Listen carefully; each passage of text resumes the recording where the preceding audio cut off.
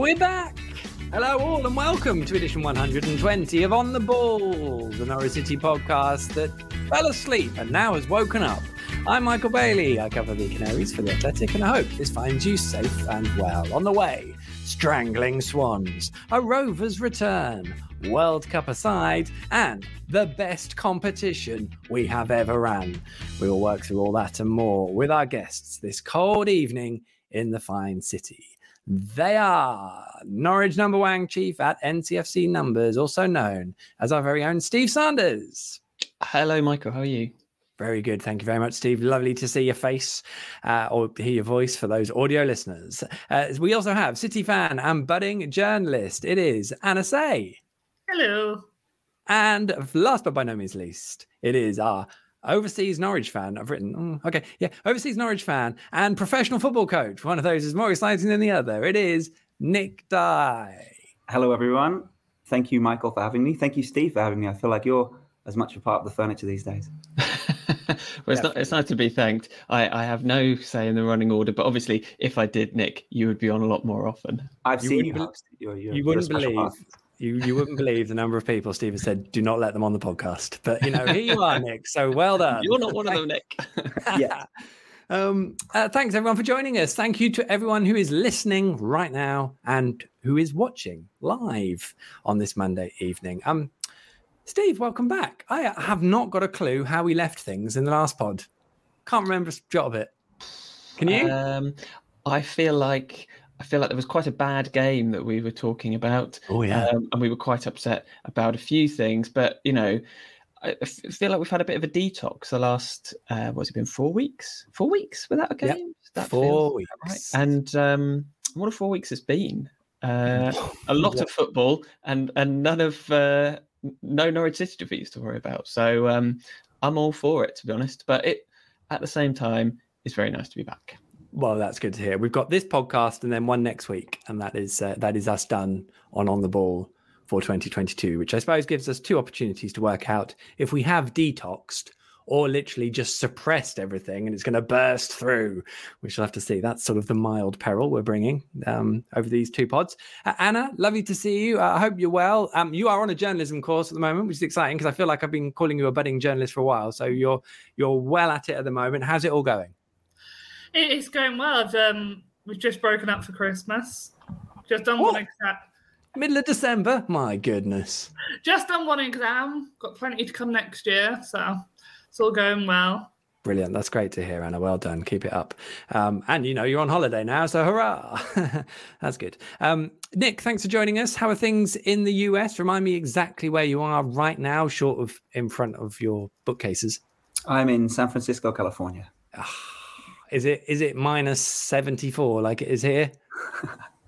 It's cold. Well, like maybe 14 degrees Celsius. That's not cold, Nick. That's not cold. Absolutely not. Well, I hope you're staying less cold than us, if that makes sense. It's lovely to have you back on the pod as well. Absolute treat. For those watching us live on your chosen social media platform, we do also want to hear from you during the course of this podcast. It can be on absolutely anything. Send your comments and questions in, but and we'll do our best to answer them, of course. However, if you would like some motivation or inspiration for why you would like to get in touch with us, we do try and think up a topic every so often. And this time, our very own Dan Brigham has suggested one. I'm definitely attaching his name to this one. He says, as with Jude Bellingham during the World Cup, when was the last time someone much younger than you made you feel completely inferior? So there we go. If you've got an answer to that or an experience you'd like to share with the pod, this is a safe space. As much as any public space is safe, then get in touch with us. You can do that by posting a comment in Facebook or on YouTube. It's hard to see them on Twitter. Apologies. Maybe if you at me in it might work. But also you can send us an email with an answer, and we're always going over those, and if they're worth it, we can always bring them up in the following podcast. So you can email us at Twitterkers, Twitter KERS @icloud.com. I mean, in some ways it's remarkable Twitter is still going, because I feel like 4 weeks ago maybe that wasn't going to happen, but here we are. So that's good. I reckon we should crack on with this week's headline act.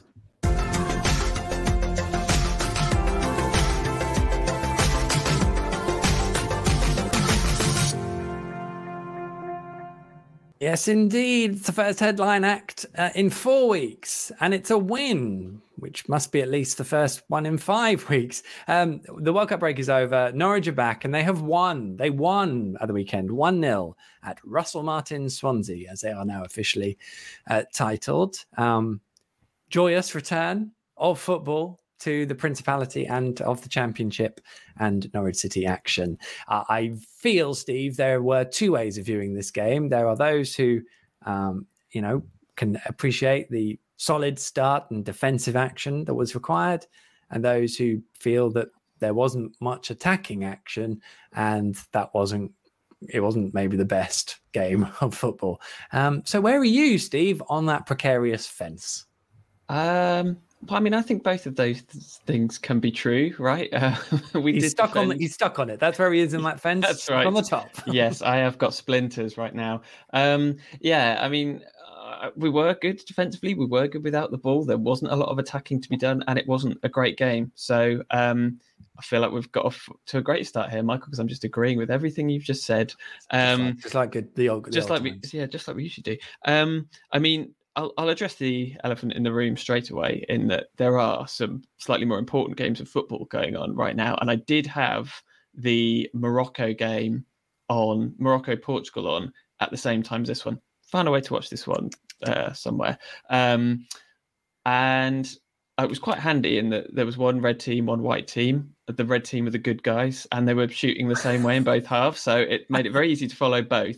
And one thing that was, and obviously both games were quite similar in that the red team, in this case Norwich City, for those who didn't follow it, were 1-0 up in both games at halftime, and all kind of holding on to the lead. And to be honest, I thought both sides looked fairly solid, but where Morocco, and I do appreciate that Hakim Ziyech is probably better than, let's just say Daniel Sanani at random, is that the countering they were just so much slicker on the counter than we were. And I think that's the next step for this team, is that actually we seem to have got a bit of a knack of going away from home and just kind of grinding it out. Did it against Rotherham, and maybe that's what this team is. But if so, I think we've got to be a bit sharper on the counter. We've got to make better decisions when we do push forward, because that's why we didn't have any shots. We didn't really get near the goal. But to be honest, I've seen a lot of negativity about it. It wasn't brilliant to watch, but I also don't think that Swansea caused us an awful lot of problems. I don't know whether we deserve to win, but on the basis that we were 1-0 up for more than 90 minutes and they couldn't score past us and never really looked like doing it that much, I would say fair enough. I think we ground it out and they probably earned it. Goals dictate games of football. It's very, very, very true. And we will definitely talk about the World Cup as we go on tonight. I do promise. I do find, Nick, that Dean Smith loves a very neat narrative. I mean, and this is sort of the premise of my piece. It was on The Athletic from the game on Saturday. But, essentially we had 4 weeks of teeing up the different animal. We've got to be better without the ball. It's been an issue since, in Dean Smith's words, it's been an issue since he arrived at the football club. Norwich win. They put in a solid performance. They look pretty good defensively. So the end of it is yes, we were better than without the ball. I'd been asking for that. We did it. Great. Which is fine, but I guess it's how you then take that, Nick, and stretch it into something that is an actual strength in the team. Yeah, I didn't enjoy the game probably as much as some might have done. It could have been one of those 1-0 away from home, battling performances. This is how you win the league type situations, but it was just so hard to watch us move the ball in our build-up and keep our fullbacks so deep, and then not give it to the interior midfielders to break the lines and just keep going sideways, and then eventually knocking it long. And one thing that's great, and I feel like I need to be Dean Smith a little bit and explain what I feel, is that because he's so candid about not giving away his tactics that he can't bring anyone on his journey with him, which kind of leaves you to, 1-0, is that okay? Versus kind of bring the whole story and narrative together and bring us closer to it. But the way that the back four just stays intact means that we are so much better at dealing with when we turn the ball over, but we're far much more likely to turn the ball over within our progressions. So, and because we're that organised, if we lose the ball, it's quite easy for us to win it back because we're not open and expansive. So I understand what he really wanted to do was, okay, that moment of the game, that transition, when we lose the ball, we want to try and regain the ball. I'm letting you stay organized. I'm letting you stay compact and neat so you don't have to chase the ball. And it's just so tiring when you've become so, as a football fan and as a Norwich fan over the past 4 or 5 years, you've gone from the guy in the back of the Barclays screaming "hoof it," and you're kind of going, well, really? No, we want to. This is how modern football is played. To then Daniel Farke basically making everyone fall in love with the way football is played and how to break lines and how to position yourself to break lines, and then losing because we're too expansive and we're too small and technical. And then, okay, Stuart Webber going, okay, back to basics. And then we've got this program in front of us. And it's just so hard to watch us win 1-0 like that when we're supposed to be the highest paid team in the league, all the infrastructure, all the plans, all the fancier investors. And it's just like, and this is our product. It's tough for me. Excellent. That's the way. And I know you're not going to be alone in that, Nick. It was a really interesting bit in the first half where Swansea had attacked and they were moving the ball a bit. The gaps were a little bit bigger in the first half, and Norwich also offered a better attacking threat in the first half. So maybe that was the direct balance that they were finding. But Swansea were moving it about quite well, and then they lost the ball on the right side. And the ball was there to have been won and for Max to have countered. And I was like, where's Max? And he was like properly tucked in. So he had no chance of going and picking up the loose ball. And I was like, what is he doing there? Why is it? He's like, there's no chance. It's far too compact. Literally 10 seconds later, Swansea obviously then pick up the ball, recycle it, and then they hit a shot or a cross and it hits Max Aarons, who can then clear it. And I was like, oh, well, I suppose that's why he's there. And it's sort of like that encapsulated it really, that you kind of wanted him to be further up, but also that was why he was in that protective state. And I suppose Norwich were, because in the second half, it was, there was almost, well, there wasn't a shot of anything of note in the second half. And it was entirely defensive. And, they did what they were, being told to do in that case as well. So that helps. I mean, I suppose how much of it, Anna, because even Dean Smith said we will get better with the ball. Ben Gibson told us that after the game as well. We can be much better than that, and he knows all about the fact that it's just a start. You have to build on it or whatever. So I guess the key thing is to have had a positive start. I mean, Norwich have played badly and lost this season as well. So Swansea aren't that bad a side really. So we should be happier though, right? Building blocks. Yeah, I mean, 3 points away from home. I don't think anybody's ever going to complain at that. But wow. And sorry, carry on. I was just going to say that I just get frustrated with the pressure in games that we invite upon ourselves, because I wasn't able to watch the match, so I was listening to the commentary, and Mark Walton was on commentary. He was fantastic listening to him. And you wouldn't believe how frustrated he was getting. He couldn't believe that the ball's going to the keeper, but then he was just still playing it short. There was no long balls. We were sitting so deep, weren't getting out of their half for minutes and minutes and minutes at a time. And it was like we were inviting that upon ourselves. And it wouldn't have hurt to just go long every now and then, take the pressure off, try and get the team out, able to reset. But at the end of the day, it was a very defensive game, probably on both sides. And I think our defence did shine in that game. Sometimes it happens. Sometimes it's more attacking. Sometimes it's more defensive. And I think, great, 3 points. Now it's important what we do at the weekend, because you don't get a result at the weekend, then it's meaningless. Carrow Road will be, I'm sure, buzzing at the prospect of Saturday's game. We'll be looking forward to it already. I had someone ask me, how did, I can't remember who it was. Maybe I've blocked it out. Someone asked me, Steve, how did Russell Martin do on his Norwich audition? And I think I just sort of went, I mean, it was lovely seeing Russ. very briefly after the game. Likewise, Matty Gill, who I both have a lot of time for. And we were actually sat quite close to the home dugout. And, Russ did seem to be genuinely enjoying what he was doing and the job in the first half, probably up to the first 30 minutes. And then he did sort of get progressively more annoyed. I could tell through various means as the game wore on.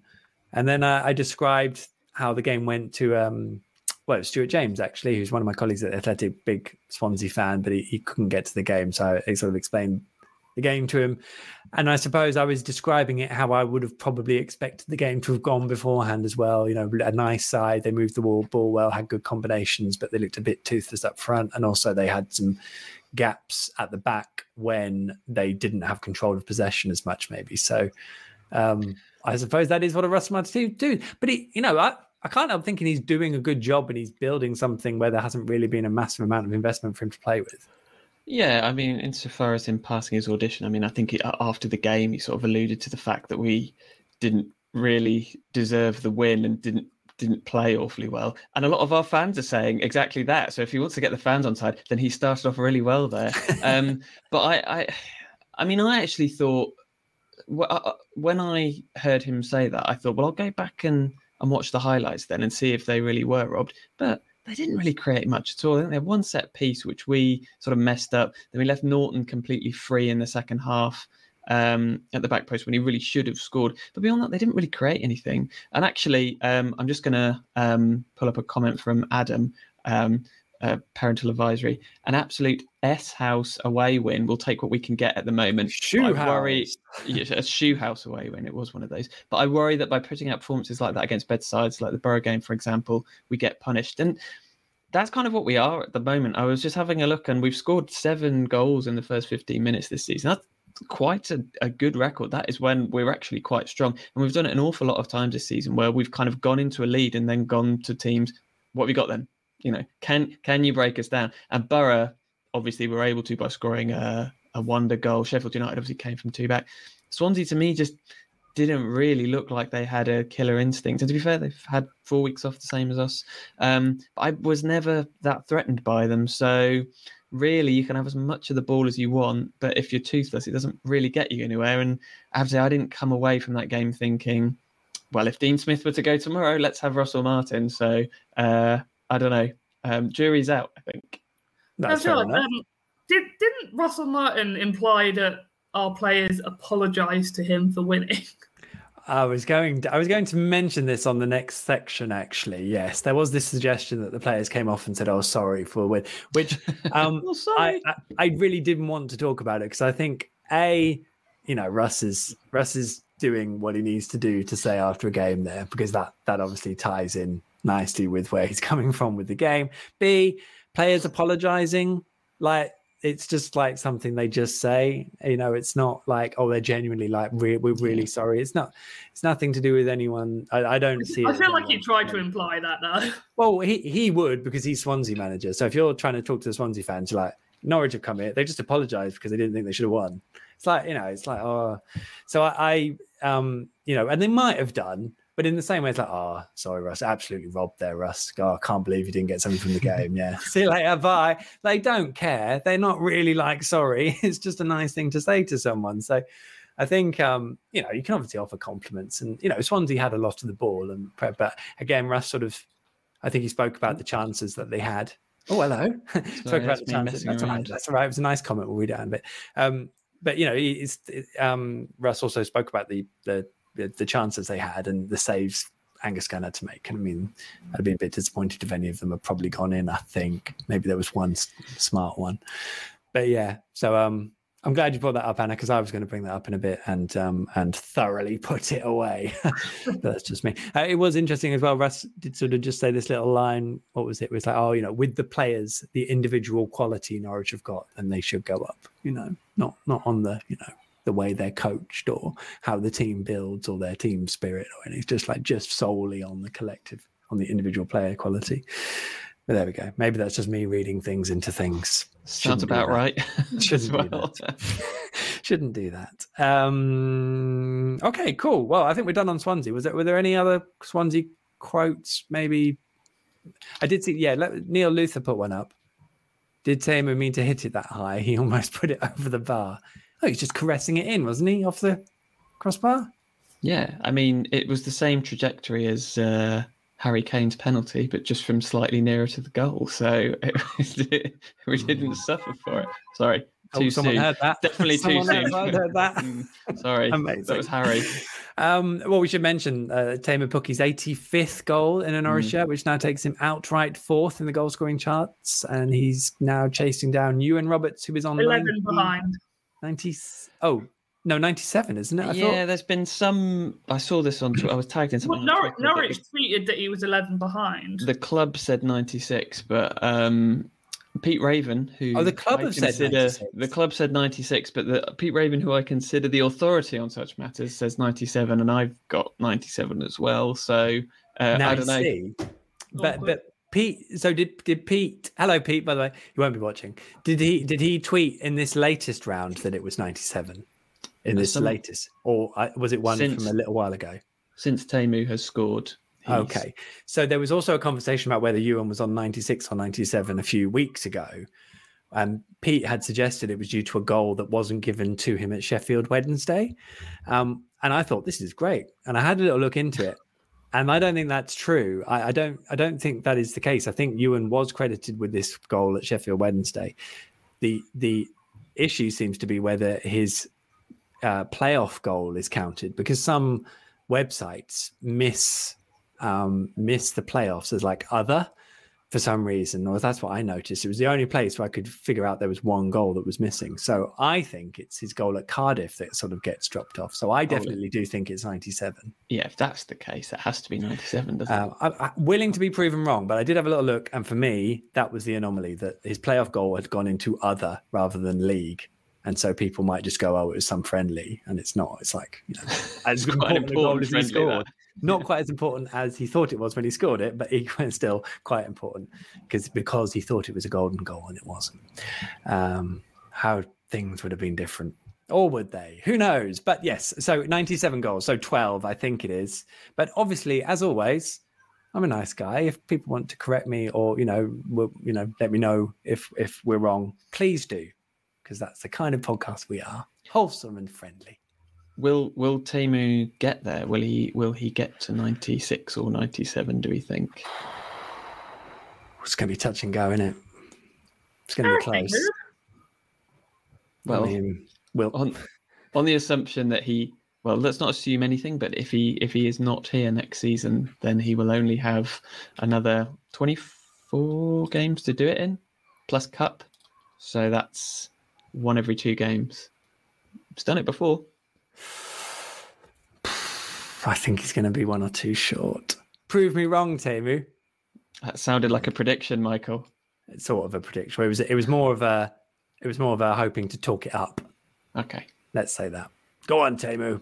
Right. Well, that probably does take us nicely on to the things we are not going to talk about, which I don't have a sting for. You'd have thought I'd have used the World Cup break to produce a sting, but I haven't. So we don't have one. Things we're not going to talk about. I wasn't going to talk about Norwich's break because they did have 4 weeks away. They did some nice stuff.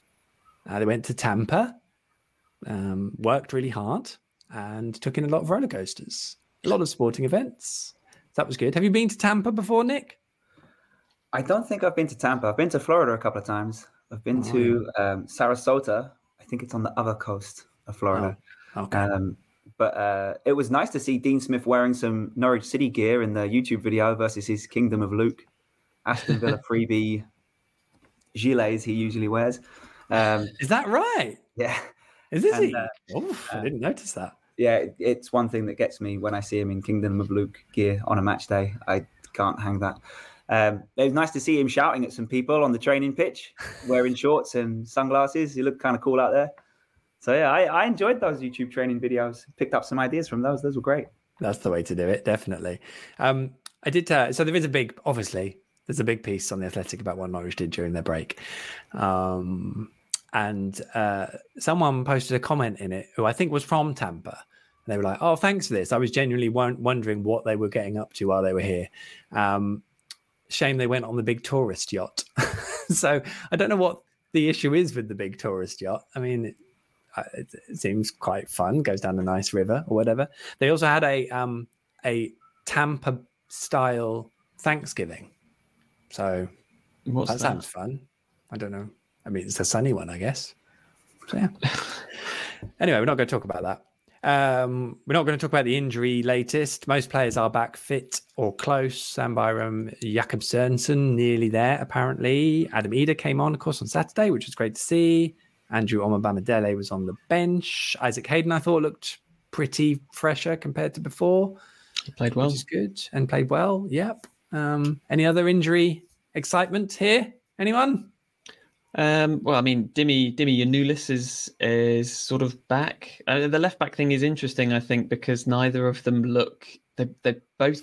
You feel like they could do a job there, but neither of them actually played particularly brilliantly. McCallum always feels to me like he has an error in him, and then Dimi has come on twice, and as much as I love him, has looked ridiculously open, and it's not been his best two cameos. So. It's good to have them both back because it means we don't have to play a centre midfielder there or a right back. But yeah, it'd be interesting to see how that one develops and who actually kind of nails down that position. Put Jakob Sørensen straight in there at left back. Get him straight in there. So that's all grand. We're not going to talk about Todd Cantwell. He wasn't involved at the weekend because Dean Smith said him and Todd had a chat and they agreed. Don't know if Todd. That was a weird comment from him. What did he exactly mean by it? Well, I think essentially Todd had said he didn't feel physically ready for the game. This is how Dean Smith told it. So he asked to stay and work on his conditioning to then be working his conditioning. So Dean Smith said, okay, yes, I agree. So obviously he feels that he's not physically ready and he expects him to be available then for Blackburn. So it's only a matter of a few days conditioning. And that is what we know is Dean Smith's comment in retelling the story. So it's hard to then work out how it was actually came about or whatever, but that's it really. So it is what it is. We'll see if Todd makes the squad then come Blackburn, and if not, we can go through the whole rigmarole that we've gone through in the last 2 years again. The thing that gets me is, that, and in fairness, Dean Smith said, look, he loves that attitude that he wants to, get himself in good form and, get himself physically great condition and everything. Todd's contract runs out in 6 months. So, he's got to prove that he is, well, I don't know, that he wants to play for someone, whether it's here or elsewhere, I don't know. But, we saw some good stuff from Todd before the break. So let's hope that this is a good stepping stone to that happening going forwards, because he can definitely make a difference to the team looking better in possession on the counter for sure. I was a bit surprised Josh Sargent started, if I'm honest. Wasn't expecting that, but there he was. And played 90 minutes. Slightly out of position. He cut a man who was like, oh, yeah, I remember this. Yeah. I was playing in a World Cup literally last weekend. Playing in a World Cup where it was like 30 whatever degrees. And now I can see my breath. It's cold and I'm on the wing. So, yeah. Did he move the striker when Adam Eder came on? Did he move the striker at that point, or did Adam Eder take the striker position? No, Adam went sent. I don't know. I can't think that he went to a 2 because they were so defensive. So, just wondering if there's a hierarchy being built here around the number 9 position. Well, having seen him play in the World Cup, that you have to play Josh you have to try and get him as central as possible. The idea of him being a wide forward is actually borderline pointless now. It just doesn't work. He's not a winger, and if you're playing him in a slightly wider role, he's having to do that defensive work. Then you could, but you could play any fit bloke or player there, and they will run around and do that job. But Josh showed up really well at the World Cup. I thought he did the job centrally well. I thought he linked the play well. I think he's done that for Norwich as well now, and. The Iran game that he started, I felt he was, maybe a touch of bias, but I thought he was the best player on the pitch. And Yunus Musa was probably the best player in every USA game, but I thought Josh Sargent pipped him in that one. Love it. We will talk about the World Cup later. We're not going to talk about it now, he says. Anything else anyone doesn't want to talk about? I just want to point out that we're 4th. I was just looking at the table and we're actually 4th in the table. Yeah. I mean, obviously that's not news to anyone, but it just surprised me. And you say that I did have to remind myself of the position in the table during the break because someone asked me. I was like, can't remember. I think I've just spent weeks thinking we're doomed, we're terrible, and then I was looking, we won and we're fourth. So maybe the season could still end beautifully. Well, they could definitely still finish in the top 2, but they are 6 points behind Sheffield United. So yeah, which is closable, isn't it? Norwich are good enough to close that gap. I mean, if Russell Martin is to be believed, then we've got the quality. So why not? Exactly. Anything else? Anyone else that doesn't want to talk about? That's fine. If not, I was just going to mention. Sorry, just one more thing to not talk about. Yes.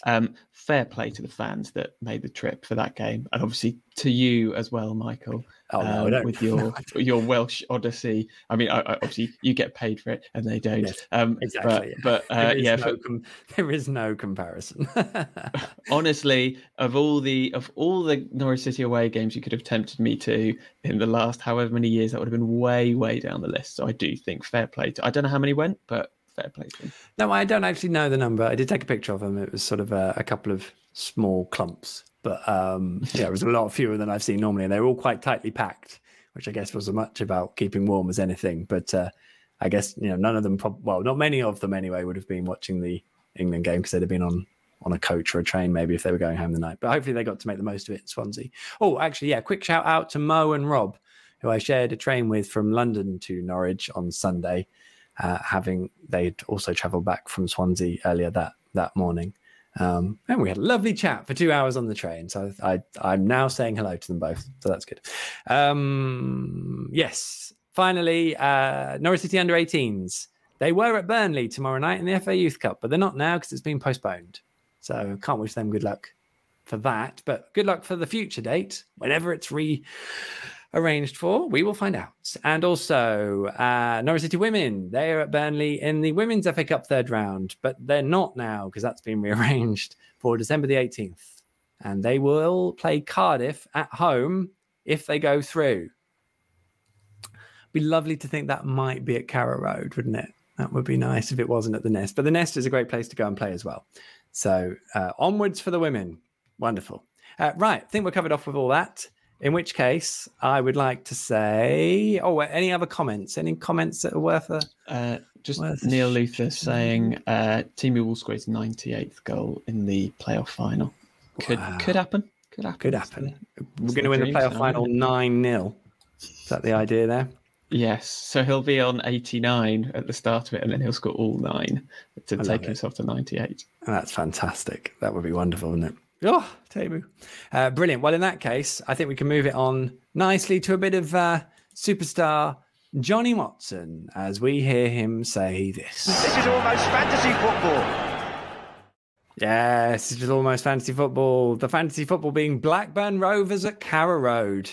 How exciting. They returned with a 4-1 home defeat in their derby with Preston. So it definitely can be worse.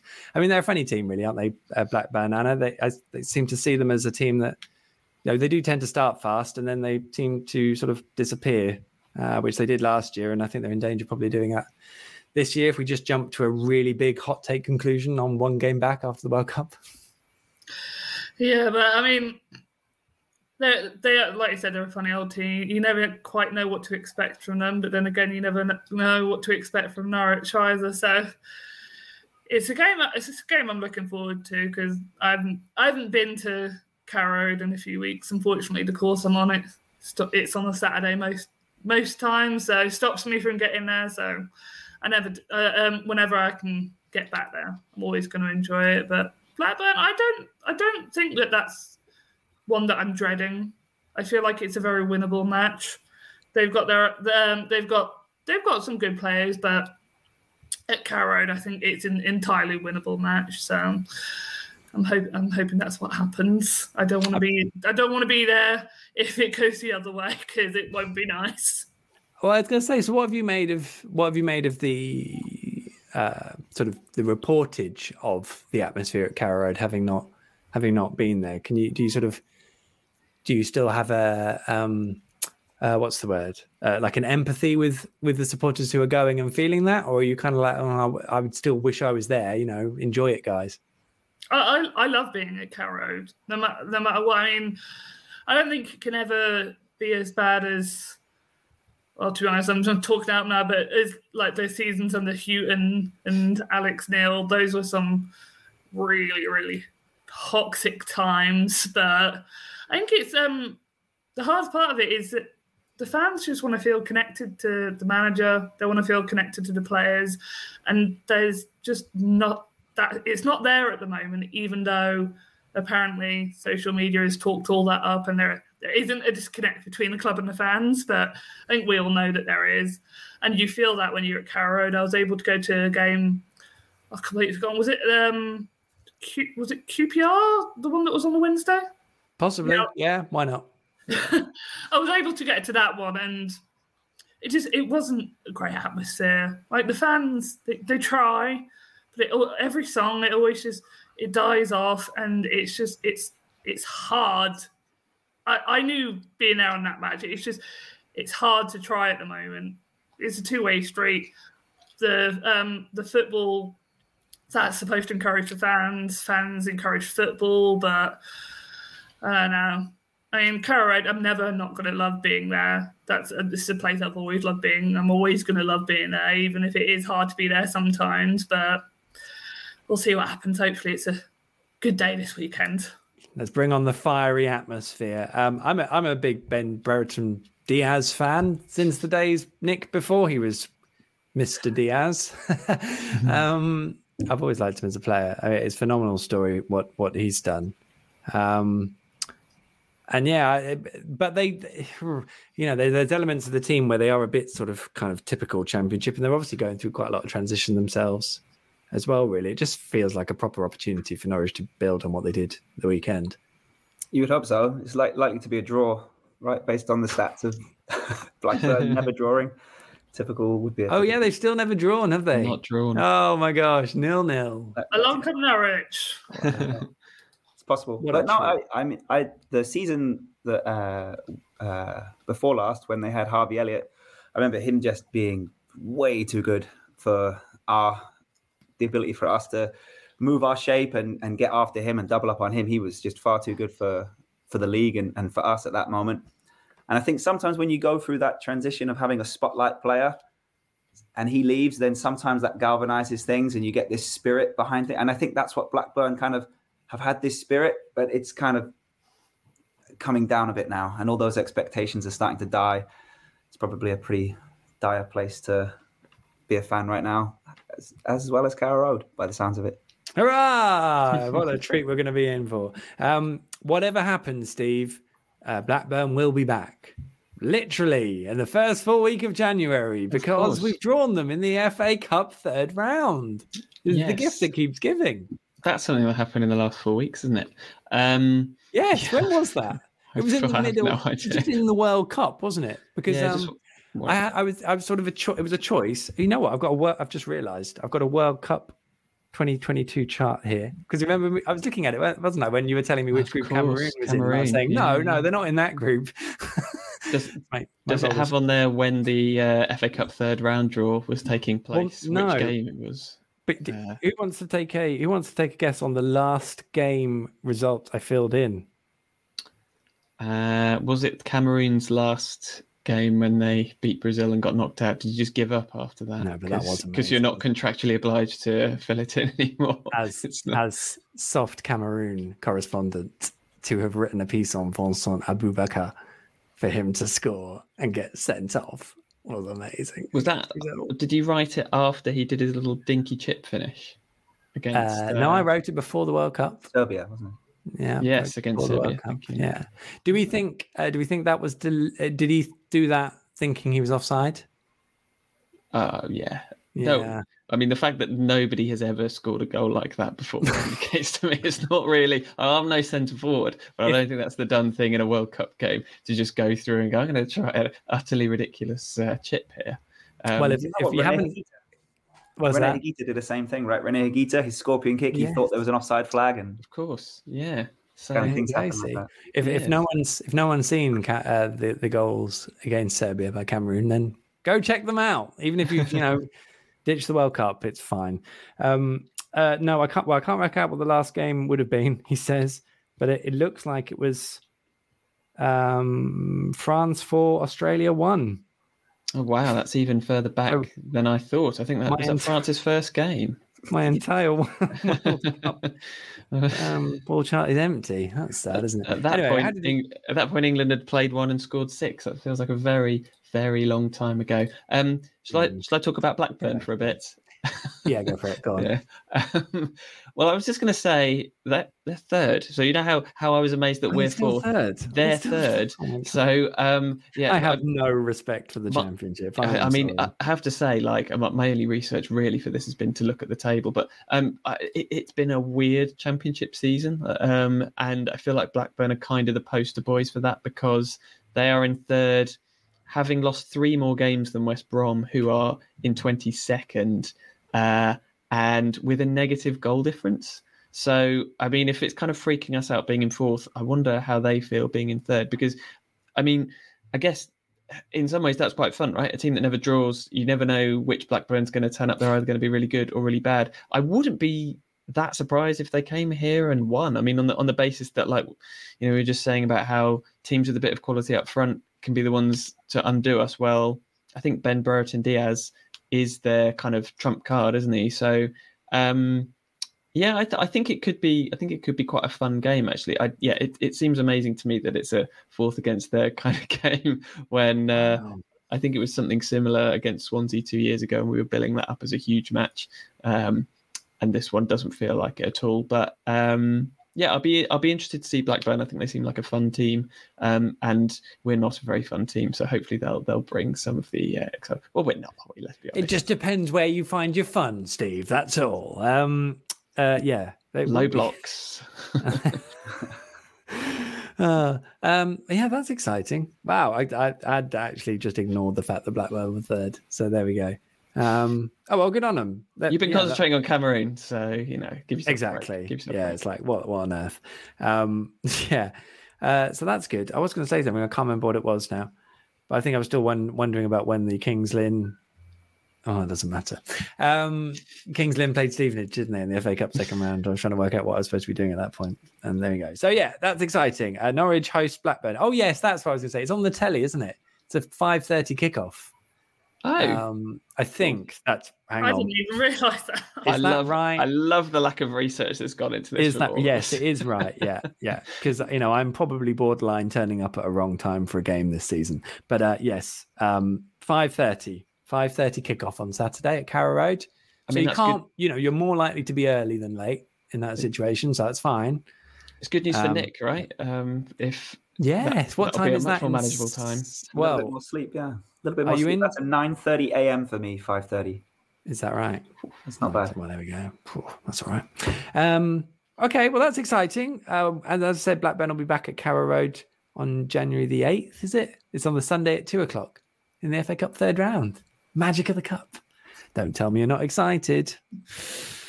Which leaves us with Kenny Other Business. We'll have a look through some comments as well and come back to some more comments and go through those. But yeah, Kenny Other Business. World Cup, I reckon, is prime Kenny Other Business. Loads of stuff on The Athletic about all the stuff that is not football related with the World Cup being in Qatar. We spoke quite a lot about it before we went on the break. I know some people are not interested in the World Cup for the very reasons that it's being held in Qatar. I'm not going to repeat everything I said last time, but it's still monumentally conflicting to have the World Cup there. I find watching it now, it could be anywhere. It's just a tournament that's taking place. And again, I don't know if that's right or wrong. And that's why I would probably want to then highlight the continuing work that so many of my colleagues are doing in Qatar and here and in New York and the US around the stories around Qatar, around the fact that supporters still can't appear to get into games wearing rainbow colours in some form. A migrant worker dying during the tournament, and then some of the ways that was commented on by people who are running the World Cup essentially. So yes, that's all there. That's not going to go away. And I would like to think, and I know we're going to make a big effort at The Athletic to make sure that those people who didn't want to answer certain questions because they were concentrating on the sport, once they are out and done, they then do get to be asked those questions so that there isn't that excuse anymore. So that's a very important thing for me because I don't think it should be forgotten. There is also the football. So does anyone want to talk about the football that they have seen? As I said, I thought Josh Sargent did really well. I thought, I'm just going to tell you my thoughts. No, someone else tell me. Well, England. I thought England. So I have doubted Gareth Southgate. I didn't think there was much tactically wrong from him against France. I just thought it was a really tight game between two very good sides. I think France probably, the fact that they led and they probably they still had a degree of control, even though England were creating chances. I didn't necessarily think it was a clear-cut foul on Saka before the first goal, for example. It was probably the first penalty, but sometimes you don't get a penalty. But yeah, I'm fine with it. Is anyone else sort of distraught or, going to start swearing because of the referee? I mean, we've got used to it now, haven't we? Those kind of refereeing standards. I mean, to be honest, no one really needs my opinions on this game. I'm not going to add any more to what people have probably already heard. But I thought the referee was fine. Didn't the big decisions were should have seen that foul, but then I wasn't sure if that for the second penalty if it was a foul or not. But a couple of things that didn't get given our way. But I sort of feel like that's splitting hairs in the grand scheme of things. Really, I'm sort of surprised. Am I surprised? Maybe I'm not surprised at the backlash, but I didn't think it was that. Compare him to Senor Lahoz from the previous night, Argentina versus Netherlands, which was just the most fantastic game, partly because he completely lost control of it. Amazing game of football. I thought the referee was fine. I thought that, you and I have sat in a pub before the tournament, Michael, and I've told you how we were going to win this World Cup because Gareth Southgate is a second coming. You were less convinced. Ultimately, it wasn't just you. It was everyone. Everyone on the podcast. It was everyone on the podcast. I'd like to think we were both right because I think, even though ultimately we obviously weren't right, because I think but it could have happened, couldn't it? And it was gutting. I mean, I'll let Nick come in, but I was upset because I thought that if we got through that game and we could have done, we should have done, we might have ended up winning the whole thing. Yeah, probably not, given the results that have happened all over the World Cup. I've done a prediction game with my friends and I finished last place. It's been so unpredictable. So yeah, it was still a long way for us to go. But I kind of enjoyed the rhetoric of it was more anti-hype this year around England. Maybe that's different for me because I'm so far away from it. But given that it was Gareth Southgate again, he could be the fall guy, the heel. He's been there a long time. He's already produced. It felt like this could have a narrative that builds to them winning versus just us believing that we're better than everyone else and therefore we will win. It felt a bit better. But for me, it's still a little bit too emotional because my wife is French. And so therefore all of my in-laws are calling me, texting me, saying basically, they don't know that, they're pretty good English speakers, but they tended to use the word loser quite a lot. So it's, wow. And then it's not, no, it's all in good fun, but then it's not a game that I would want to watch back. So I'm not, and probably the emotions were too high watching it. So but I think the problem with the refereeing that was just so frustrating was that the way England were trying to play is we were trying to build pressure, bring numbers forwards, try and break them and crack them. And we just weren't able to do that because the ref kept not giving us the foul in the moment where there was that kind of coming together. And that led to the counterattack, which everyone knows is, France's bread and butter. That's the way they want to play. So it's like, oh, you've killed us again. Whether or not it was a foul or not is, more arguable. But I think that's probably the reason it was so frustrating. Nick, can I just ask from a personal point of view, what would have been worse, losing to France, which obviously we did do, or losing to the USA? No, I was in America when Robert Green managed to fumble the ball into his goal during the World Cup. So I'd already felt that one after giving it. Oh, Robert Green, he used to play for Norwich. And they're like, oh, isn't that the guy you said? So I've been through that before. But no, actually, USA, I think they warmed the hearts of many this World Cup, and they certainly got me. And I'm more enthusiastic because I want more and more people to kind of watch the game and follow the game and study the game, just so that I can talk to them about the game versus the score.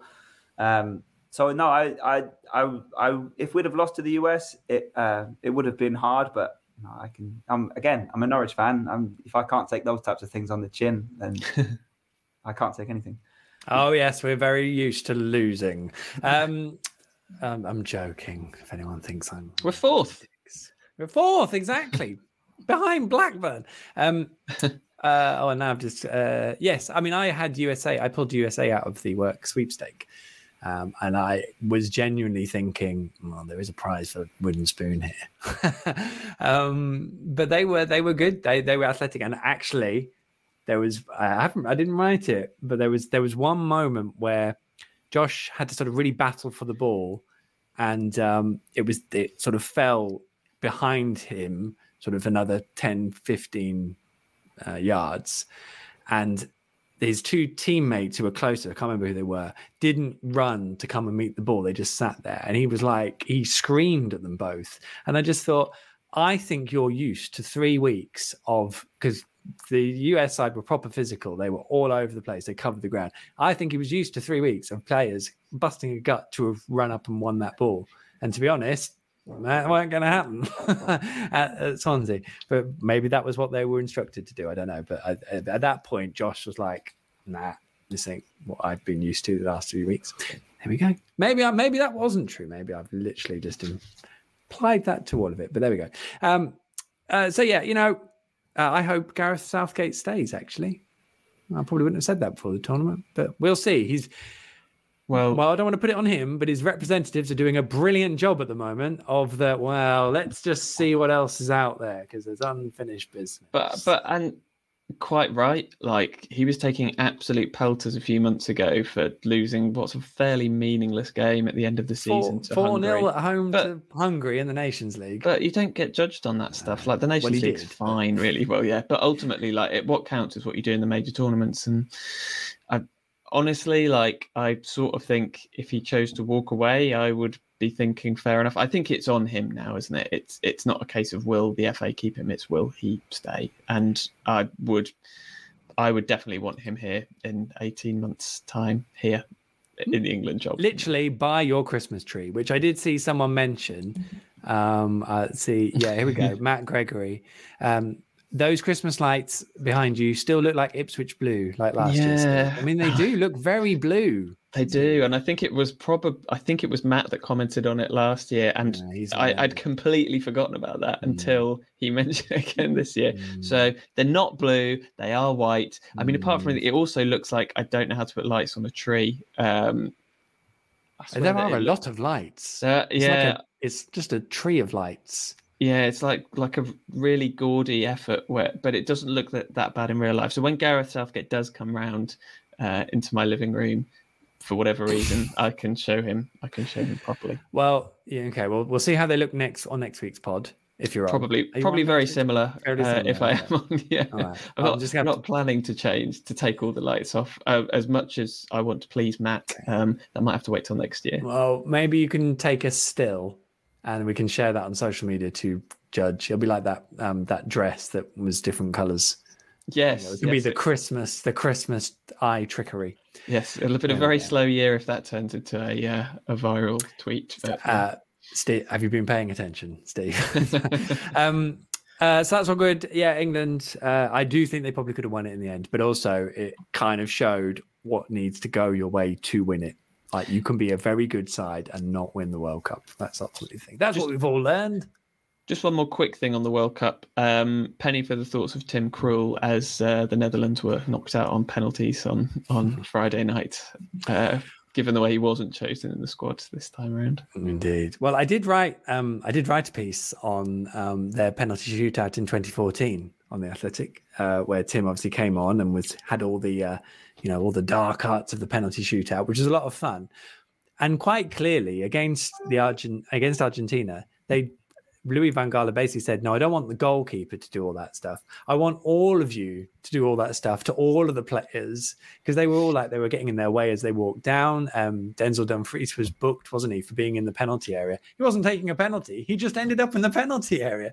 And it's like, this is a shootout. And they were all going over to the other side. It was hilarious. They were literally a whole team of just giving it some to really disrupt them. So all of you who've seen the picture of Argentina and Otamendi, waving his ear hands and things, and Lionel Messi, giving it to Van Gaal. That's why. And you know what? If you beat someone trying to do that, you'd probably do the same. Wouldn't you? You'd be Absolutely. like, that's fair enough. I guess it's about context, because I saw that picture going, God, they're so classless in winning, aren't they? Exactly. But it was like 10 minutes of them absolutely turning the screw. And I think there was a bit before the game as well. So you know what? Fair enough. Fair enough. Totally fair. That's what the media does. It's all about context, isn't it? I hate the media. All of them. They're all just out for this stuff of rankness. Anyway, Cameroon. Yeah, we spoke about them, didn't we? My soft Cameroon correspondent stint went well. And that's it. We're obviously got... Oh, go on, Steve. It's not quite it, because I would like to know briefly your England watching experience, which was presumably, and you haven't actually revealed this yet, in Wales. Oh, yeah, it was in Neath. Yes. It was in Neath. So, yes. So for big occasions, we've tended to do things. We did it for the semi-final of the Euros, and we did it for the women's quarter-final, I think, at the Lionesses at the Euros, where we all sort of go somewhere relevant and we write a piece of following the game from these different venues, and it's sort of like a timeline of different slices of what everyone's doing. It's loads of fun, and they always read so well. This piece is on The Athletic right now. I had colleagues, I think Phil, I've got to try and remember where everyone was now. Phil Buckingham was in Sunderland because of Jordan Pickford. Phil Hay was with Kyle Walker's old coach in Sheffield, I think. And Sooty was in... Sooty? Sorry, not the puppet. Richard Sutcliffe. The standards have gone downhill. Oh, no, I can't do a Sooty impression because he didn't say anything, did he? It's so annoying. Richard Sutcliffe was in... I think he was also in Sheffield. Or was he in a random pub with something to do with Harry Maguire? So I was in Wales. I knew I was going to be in Wales. So I was like, I'm in Wales. That might be quite amusing to watch the game from Wales. And Andy Pfeiffer, one of our editors, found that Martin Margetson, the Welsh but England goalkeeping coach, is from Neath. I think he was born there or some such. And that's, just around the corner from Swansea. So I was like, okay, well, there's a pub that is, looks like a World Cup pub. They were advertising that they were, come here to watch the World Cup. They had all the games. So I was like, okay, proper World Cup pub, great. So I literally had to run 30 minutes from the stadium for the Liberty Stadium to the train station. I literally running, having done all of the work I was tired. Get there, trains cancelled. There's no buses, and there's a taxi outside. I'm like, can I take you? And he's like, well, I'm waiting for someone. I was like, well, I need to get to Neath. He's like, oh, okay. So he just ditched them off. There was another lady who needed to get somewhere else, so we dropped her off beforehand in the wrong direction. And then I only got to Neath after about 10 minutes of the game, so I missed the start. And then basically I'm in this Neath pub with bouncers on the doors, watching England-France, where most people wanted England to lose, really. And one person did know who Martin Margetson was. So that was exciting. Did anyone know who Michael Bailey was? No. Okay. No. I travel freely You everywhere. Do you know who I am? You had to get that taxi. Yeah, no, I didn't. Drop this old lady off in the wrong direction. I want to go to Neath. Exactly. No. In fact, I was like offered for her because she was waiting as well. So it was very kind process. But I did miss the kickoff because of it. So that was good. The cabbie, his dad was Dougie Price, who is one of Southend's top goal scorers, apparently. So he said that was exciting from the 50s. There you go. And it was all good. It was all fine, apart from, and this is all in the piece, but at half time, they cranked up the music. And I was like, oh, okay, that's just what they're doing at half time. And then we'll get the commentary back for the second half. No, they brought on the karaoke over the second half and disco lights. So well, they do love a sing-song in Wales, don't they? Yeah. Well, yeah. Although apparently the only people in this Neath pub were people who couldn't sing. Definitely. Did you do any karaoke? Absolutely not. I was working. But yeah, I distinctly. So the game obviously finished, and then I just remember getting a train, having the best pizza I've ever eaten, and getting back to Swansea thinking it was like 4:00 in the morning, and it was only like 10:30. And could have slept well. It was a very long weekend, but it was loads of fun. Some good tales from the pub in Neath. One of the stranger experiences of watching one of England's iconic games. So there we go. So good story. Yeah. Anything else that stood out from the World Cup? Probably not, but I did enjoy doing lots of work for The Athletic and Tifo, which you can catch on YouTube if you want to watch it, which leads us nicely into competition time. It's competition time. Here. I'd stick with the pre-recorded jingles, but I like the build-up. How rude. Yes, competition time. We've got the best competition we've ever run on the ball, because I don't think we've ever done another one. Not properly. You can win an actual... And the worst. All right. You can win an actual prize, which is this. How to watch football. It's a book. Those listening. So it's a Tifo book. How to watch football. 52 rules for understanding the beautiful game on and off the pitch. Now, I know a lot of you will feel I probably need this, but that's fine because I've got my own copy. This is for you, the winner of this competition. It's lovely. It's hardback. It might make a lovely Christmas present. The illustrations are wonderful. And it's written and drawn by people.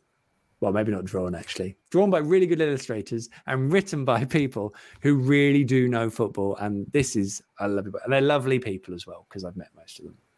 So, yes, you can win this. Could be a lovely present for someone, or you can just keep it for yourself.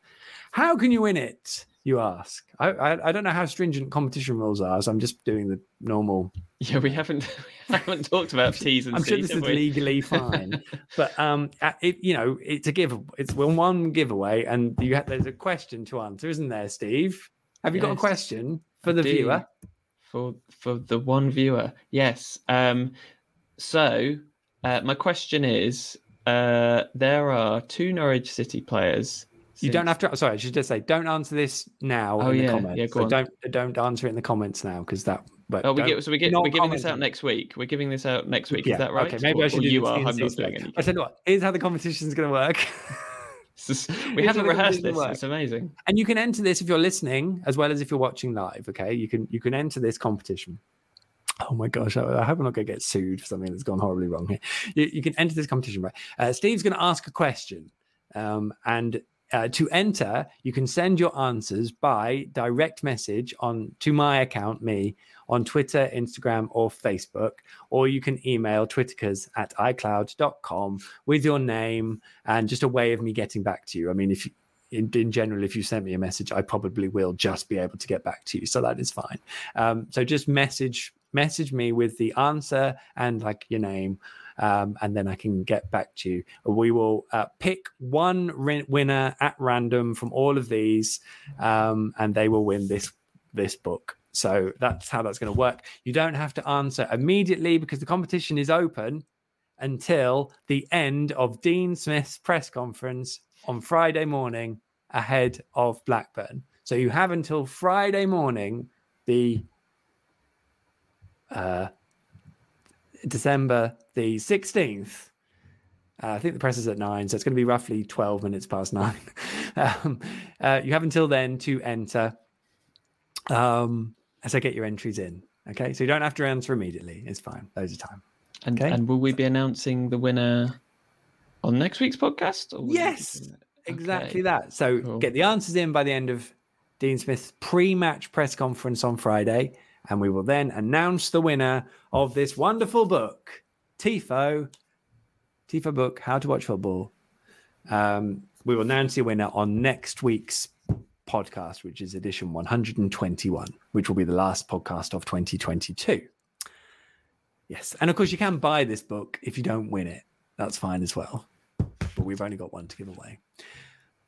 I think we're legally sound now, Steve. Okay, I'll do the question. Here's the question. Listen carefully. So this is why we don't do competitions every week, isn't it? Two Norwich City players since the year 2000, so players who have played for the men's team since that year, have played a game, have the letters T, I, F, and O, spells Tifo, see, clever, in their surname. Can you name who they are? There's only two. Can you name them? It doesn't have to be in that order. It can be in any order you like.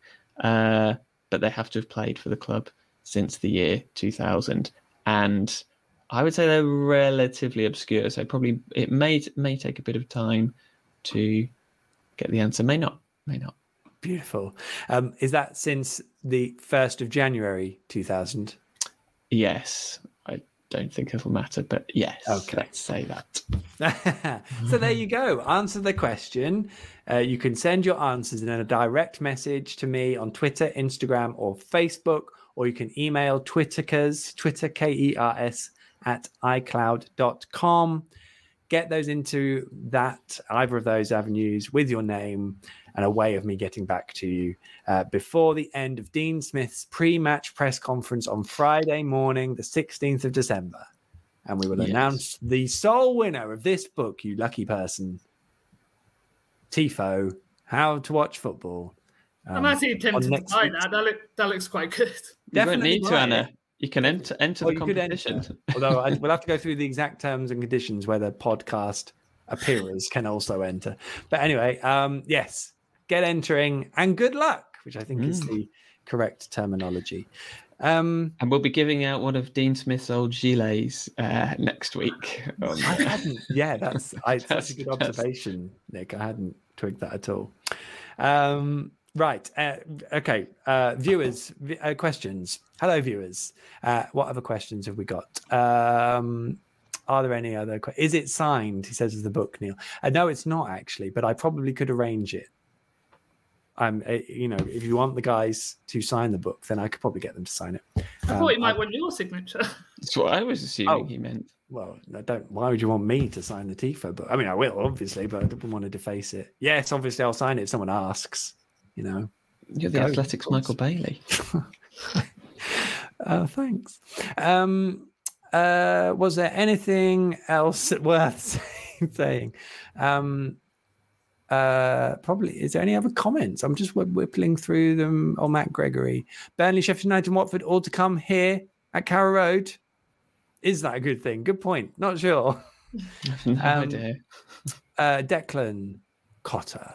What World Cup players should Norwich buy in January? Love that question. Any I mean, they couldn't afford any of them. The Championship's judgment that there would be no Championship players in the competition at this stage of the weekend was perfectly judged. So well done to the EFL. Anyone? Maybe one of the Saudi Arabia players. They look quite good. Yeah, all the Morocco players. I mean, are we supposed to be realistic here? Yeah, I don't. Yeah. That's going to seriously limit our options. Yeah.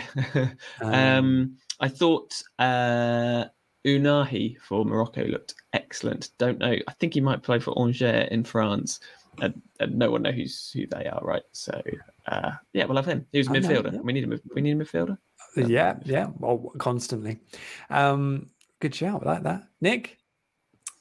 I mean, the one that definitely impressed me was USA's Yunus Musa, who's still young, but he's currently playing in La Liga. So that's maybe one for the Premier League if everyone else keeps their hands off him. So June then, in the summer. Love it. We should probably note Ismail Kone, who Norwich were linked to in the summer. He has joined Watford. So, has he? Yes. He joined Watford during the World Cup break. So there you go. Interesting, because he came on for Canada a couple of times and didn't do a lot. Theoretically, he was the player that Norwich, in theory, got turned down for. So they then went for Marcelino Neath. Oh, I've softened the Z then for some reason. Don't know. I'm obviously out of practice. There we go. That's a good one. And then, okay, finally, Neil Luther, what is your go-to karaoke song? Doesn't mean you have to sing it, but what would you go for? I would be tempted to go for Bohemian Rhapsody, probably. Wow, well, that's a hell of a range. Oh, I mean, it would be bad, obviously. Oh, because otherwise I'd end up doing like a Radiohead song, and no one wants to hear Radiohead on karaoke, do they? Let's be honest. So, or Coldplay. Oh, I did that once. In a Lowestoft pub. I sung via karaoke "Trouble" by Coldplay. Oh wow, and yeah, that's a bit of a mood killer, Michael. Yeah, sorry. So then I suppose you're on Bon Jovi, maybe. I don't know. Gold is loads of fun, but again, gets quite high, doesn't it? By Spandau Ballet, obviously. I've done Common People by Pulp. That's a good, that's a good choice, isn't it? Yeah, you're better at this, Nick. Much less demanding. I think instinctively, something like Rocket Man. I feel, mind you, that's got a high bit as well. But as Elton's now retiring as of next year, could maybe take on that mantle. Just need the glass. Is he going to retire from just going around singing songs? Yeah, I mean, I don't want to turn this into the Watford podcast, but he's announced after Glastonbury that he will not be doing any more gigs. Umbrella by Rihanna did as well, but that's quite hard. That's quite hard. Anyway, Anna, you? Well, I'm not really much of a karaoke person, but if I had to, it'd probably be good old classic, My Heart Will Go On. Oh, delightful. Well, maybe that's one for next time. We all just do our songs rather than talk about football. We could get to that stage by the end of the season. Let's hope not. Norwich, it's up to you. Positive. We could get to that stage by the end of this podcast. Yes, which we should end up, because we haven't got the excuse of no game for 4 weeks this time. So let's wrap it up. But we did have a quiz. It took a long time to go through those terms and conditions. Don't forget to enter. But that is it then. Hang on, let's get rid of that question. That is it. Wasn't there one thing about when have you been embarrassed by someone younger than yourself?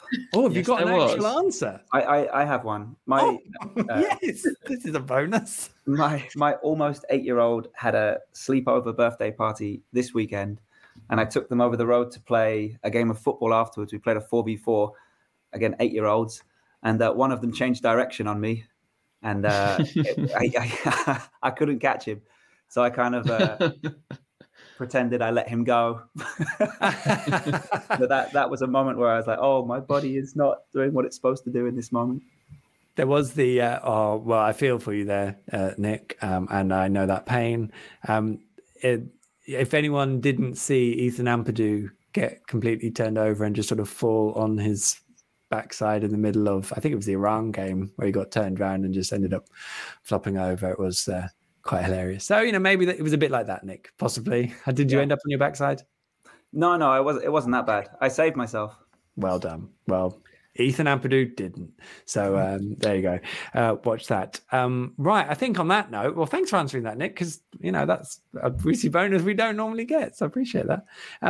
And on that wonderful note, that is it for another On the Ball, the Norwich City podcast that spent a week praying for Josh Sargent's ankle. If you're yet to do so, make sure you subscribe via your podcast player of choice. The pod is available free for everyone on your usual player, and we stream the recording of the podcast live in video form on my social media channels each Monday evening. So have a search, and I am sure you will find it.